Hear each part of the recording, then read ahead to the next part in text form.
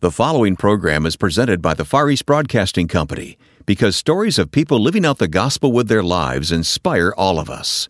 FEBC, taking Christ to the world through radio and new media.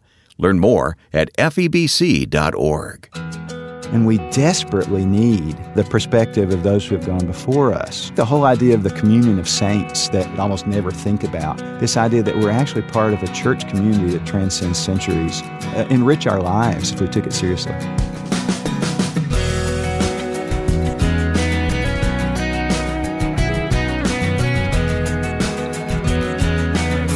What does the real story of Thanksgiving tell us about loving God and learning from history? Welcome to this edition of First Person as we talk with historian Dr. Tracy McKenzie about the first Thanksgiving. I'm Wayne Shepherd. I invite you to listen as we explore the lessons of the Pilgrims, even as we prepare to celebrate this meaningful holiday. These first-person interviews come to you each week as we sit down to meet some interesting people. I certainly hope you'll stay tuned, but if you miss any portion of what's to come, please visit firstpersoninterview.com to listen online or use our smartphone app. As we talk about giving thanks today, please take a moment to thank the Far East Broadcasting Company for making this program possible. Our guest now, Dr. Tracy McKenzie, is professor and chair of the Department of History at Wheaton College in Illinois. He's the author of several books, including The First Thanksgiving, which we'll discuss today. We have more information about Dr. McKenzie and his history blog at our website, firstpersoninterview.com. When we sat down recently to talk, I began by asking Tracy what led him on this quest to understand with historical accuracy the first Thanksgiving. Wayne, I actually began exploring the possibility of this project over a decade ago.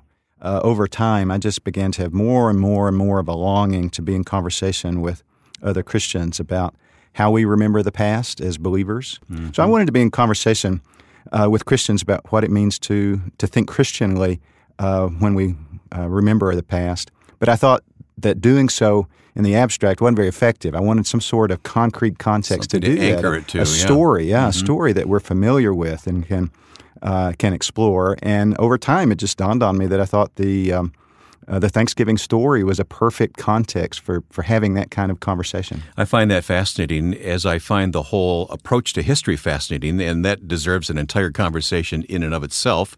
I wish we could go deeper on that and deeper even on Thanksgiving here today, but with the time that we have, let's talk about it. First of all, I know that you've written much about the Civil War, and it was interesting to me to learn that the real celebration of Thanksgiving, of course, goes back to the Pilgrims, and we'll talk about all that. But it was in the 1840s that it came really into American consciousness, if I'm correct in saying that, just prior to the Civil War. Tell that story about the Civil War and the South's reaction to Thanksgiving. Well, when we think about Thanksgiving as a national holiday, as opposed to a holiday that's celebrated in a region of the country or in a particular state, as a national holiday, we would trace it to the Civil War. Abraham Lincoln issues a national proclamation for a day of Thanksgiving in the fall of 1863.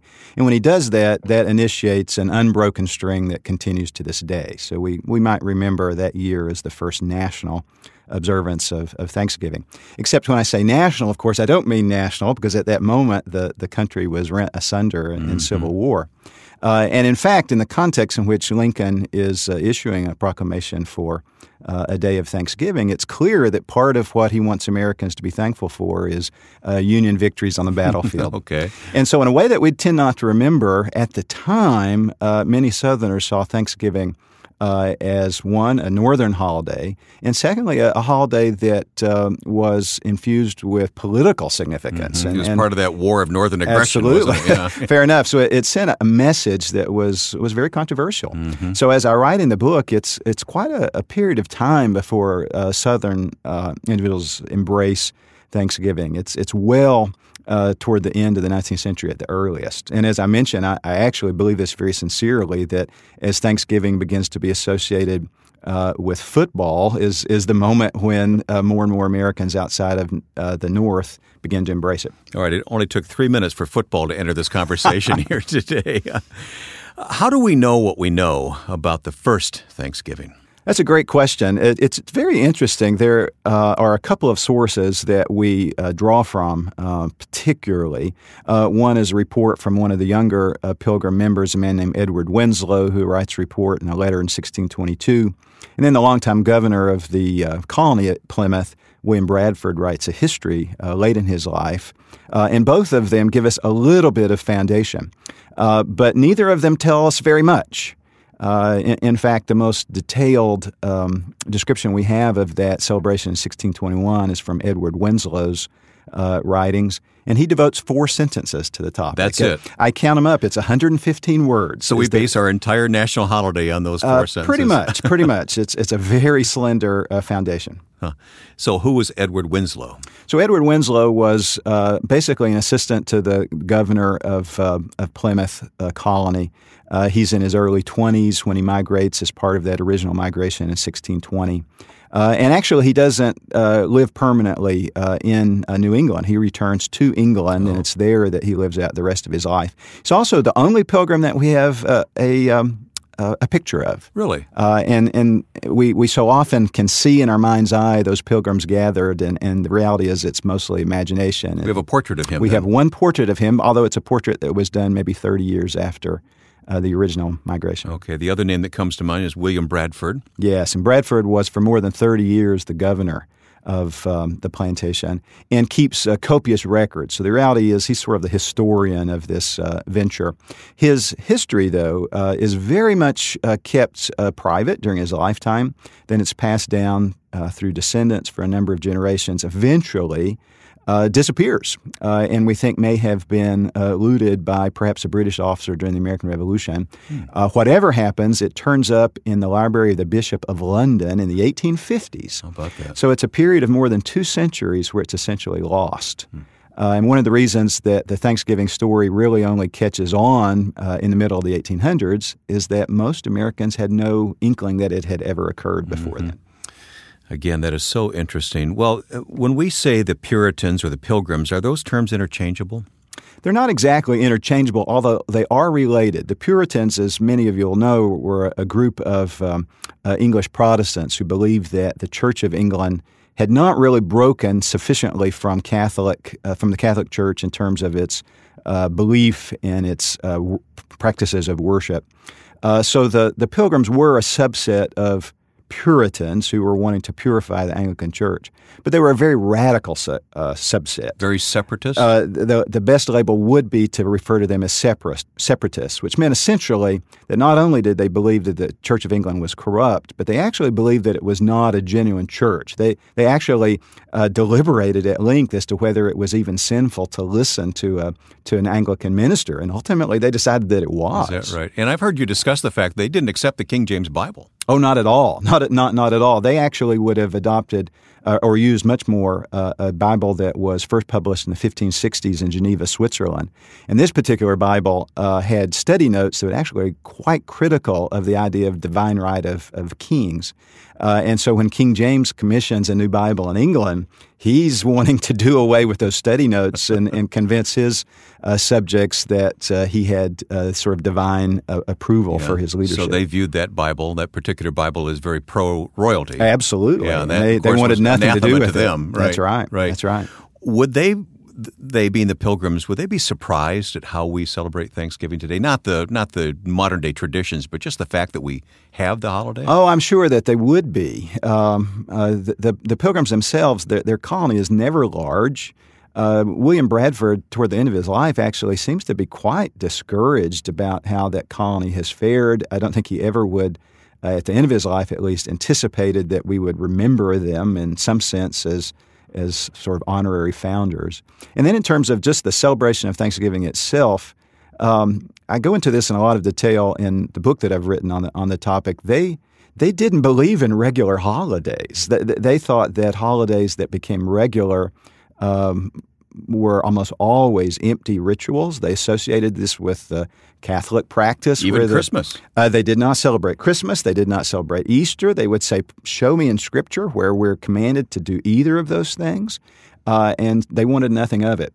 They did believe that Scripture gave permission for irregular, what they would call providential, days of thanksgiving or fasting and humiliation. So they believed if you're going to have a Thanksgiving Day, it's not something that you write into the calendar and say it's going to be the fourth Thursday of every November. They say you have these celebrations in unique response to unique blessings of God. We're going to talk later about the implications of all this for us as believers today, but just talk for a moment about the trials and travails of the Pilgrims. It was terrible, wasn't it? It was awful. I mean, it starts with the voyage itself on the Mayflower, which we can't relate to today, but the size of the tween decks area that they travel on is about half the size of a modern-day basketball court. And for 65 days, there were 102 individuals, men, women, and children, with all the worldly blessings on such a confined space. Miraculously, there's only one fatality during that voyage. But then they arrive right at the end of November. It takes them a month to find a proper place to settle. And not the place they intended. And it's not the place they intended. It's several hundred miles north, actually, of where they had anticipated landing. And so they actually will finally choose Plymouth as their location just a few days before Christmas. And so in late December, they will begin trying to create a new home. They have no shelter. They're living on board the Mayflower. They're actually wading every December day through water over half a mile up to their armpits. Imagine that. Wow. And they die in huge numbers. And they're probably dying more than anything else because of the exposure to the elements. Mm-hmm. Not starvation. It's not necessarily some kind of epidemic. But whatever the cause, by mid-March, of the 102 original passengers of the Mayflower, 52 have died. Just a few months later. About 3 months later. There are 26 families represented on that voyage. 18 of them have lost some family member. There had been 18 married couples. 15 of them are no longer intact. It's just hard for us to fathom the extent of the loss. There's much more we need to learn and apply to our own lives today from that first Thanksgiving. We'll continue in a moment. I'm so grateful for the grace I received while listening to FEBC all day long. I cried listening to God's message multiple times. The Far East Broadcasting Company receives millions of responses each year from grateful listeners. FEBC is dedicated to taking Christ to the world through radio and new media. To learn more, please visit febc.org. That's febc.org. The Far East Broadcasting Company, until all have heard.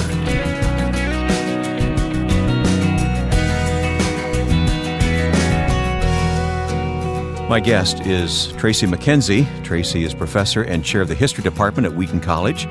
He has written a book. It's a great book called The First Thanksgiving, what the real story tells us about loving God and learning from history. And I want to get to some of those lessons in a few moments, Tracy, but we're exploring that first Thanksgiving.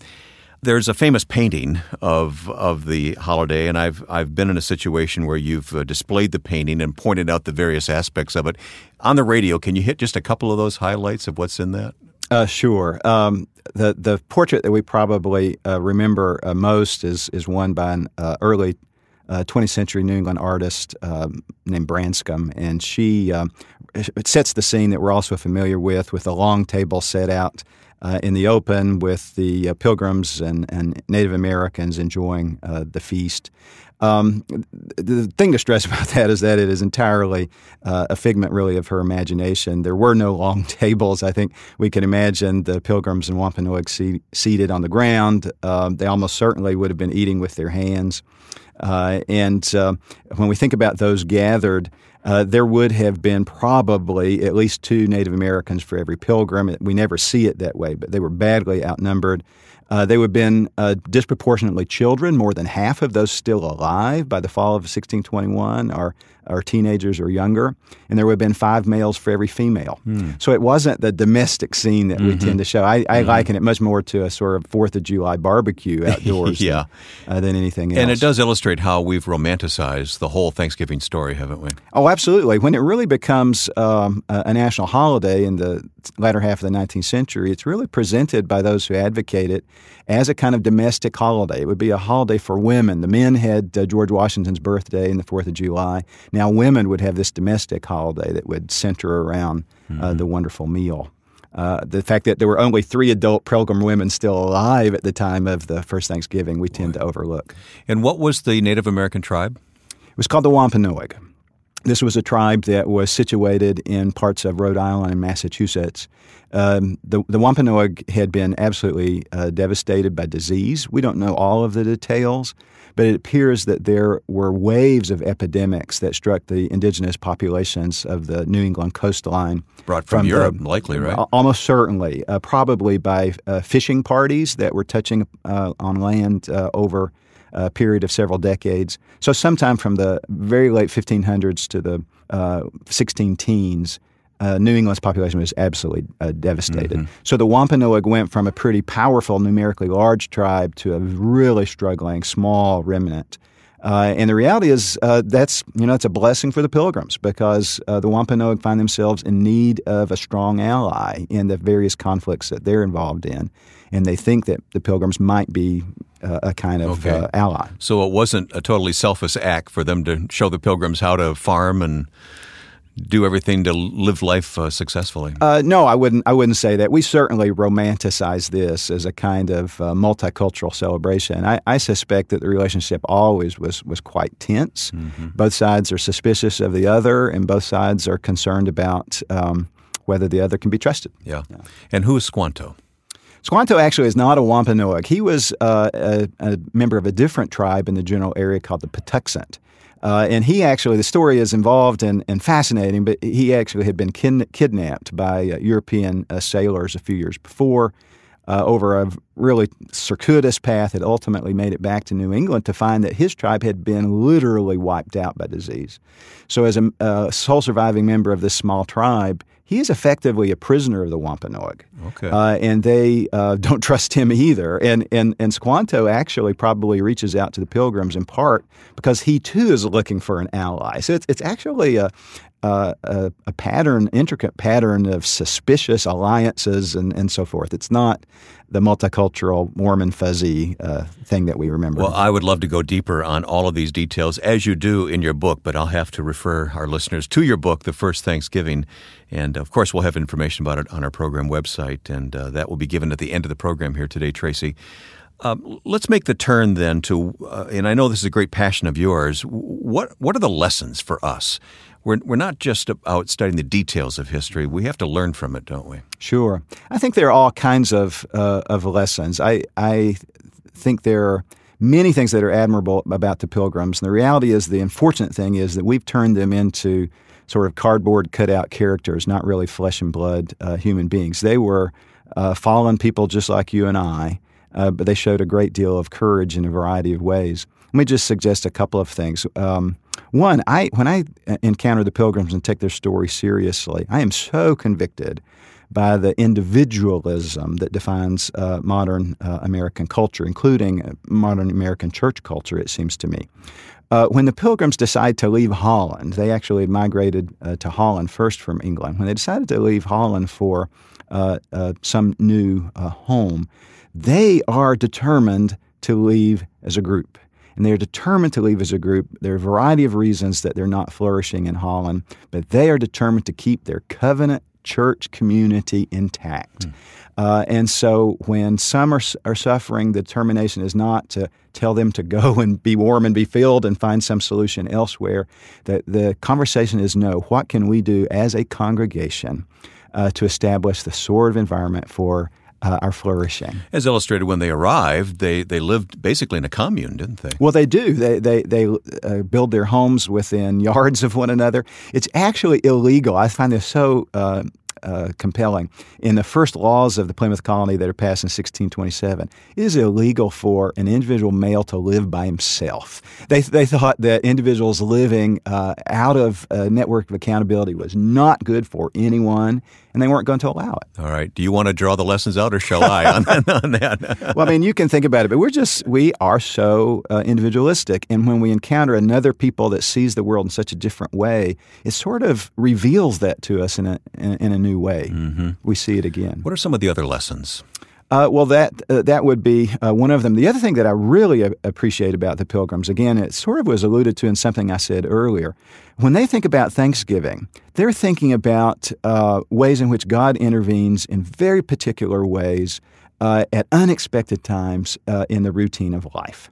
And so I think they understood the great potential for that sort of mindset to make us sensitive and ever anticipating and eager to see God's active hand in our lives in a way that I don't think a single annual holiday really does. Mm-hmm. In fact, I've often said if I had done this research when my children were small, I would have loved to say, I'm going to imitate William Bradford, and I'm just going to declare days of Thanksgiving in our household, without any prior warning. By dictate, huh? Well, if there is a major blessing, if we have something to give thanks for, we're not going to wait till November. We're going to celebrate. Which, when it comes down to it, that's the biblical thought of Thanksgiving, right? I think so. Absolutely. Yeah. Absolutely. Yeah. So we can learn these lessons from the early days of Thanksgiving. I believe we can. All right.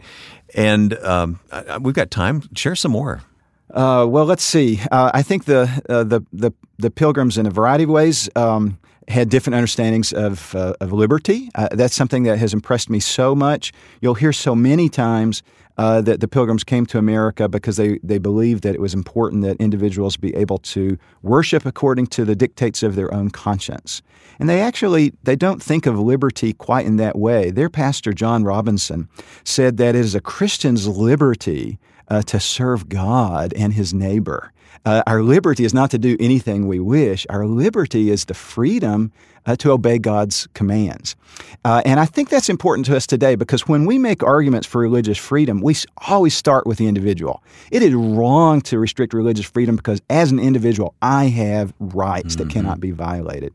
And I think the only argument for religious toleration from a Christian perspective has to start with God. And so Roger Williams, the great advocate of religious liberty in Rhode Island, would say that forced religion stinketh in God's nostrils. So that may be a way, a foundation upon which to assert religious freedom. But it's not the inviolability of the individual conscience. That's not, I think, a biblical concept. Mm-hmm. When you, in this case, study the first Thanksgiving, in other cases you look at the Civil War, and you've written about other things as well, what are some of the personal applications that you get from that we can draw from? Well, I think just generally, when we study history, if we do so faithfully and persistently, one of the things that should come from that is that we begin to see that we ourselves live in a historical moment. One of the things that, the Scripture teaches that we can lose sight of sometimes is just how fleeting our own lives are. So the Scripture talks about our life as a puff of smoke or a fleeting shadow and so forth. And I think when we study the past, we have that lesson reinforced. We see that we live in particular historical moments. We are shaped by the world around us, and we desperately need the perspective of those who have gone before us. I think the whole idea of the communion of saints that we refer to in the Apostles' Creed but almost never think about, this idea that we're actually part of a church community that transcends centuries, is part of a historical mindset that would just enrich our lives if we took it seriously. And we hope that hearing this conversation today will help you take our upcoming Thanksgiving celebration seriously. We've been talking with Dr. Tracy McKenzie, professor and chair of the History Department at Wheaton College, about his research into the first Thanksgiving and the spiritual lessons it holds for us today. If you'd like more information about the book, please visit our website. In addition, you can re-listen to this interview online, firstpersoninterview.com. And as I mentioned earlier, a special word of thanks to the Far East Broadcasting Company for supporting First Person as we tell stories of God at work in the world. FEBC takes care to always broadcast in the local language, training local staff who can clearly communicate the gospel to their friends and neighbors. More at firstpersoninterview.com. Now, happy Thanksgiving to you, and thanks to my friend and producer Joe Carlson. I'm Wayne Shepherd. We'll see you next week for First Person.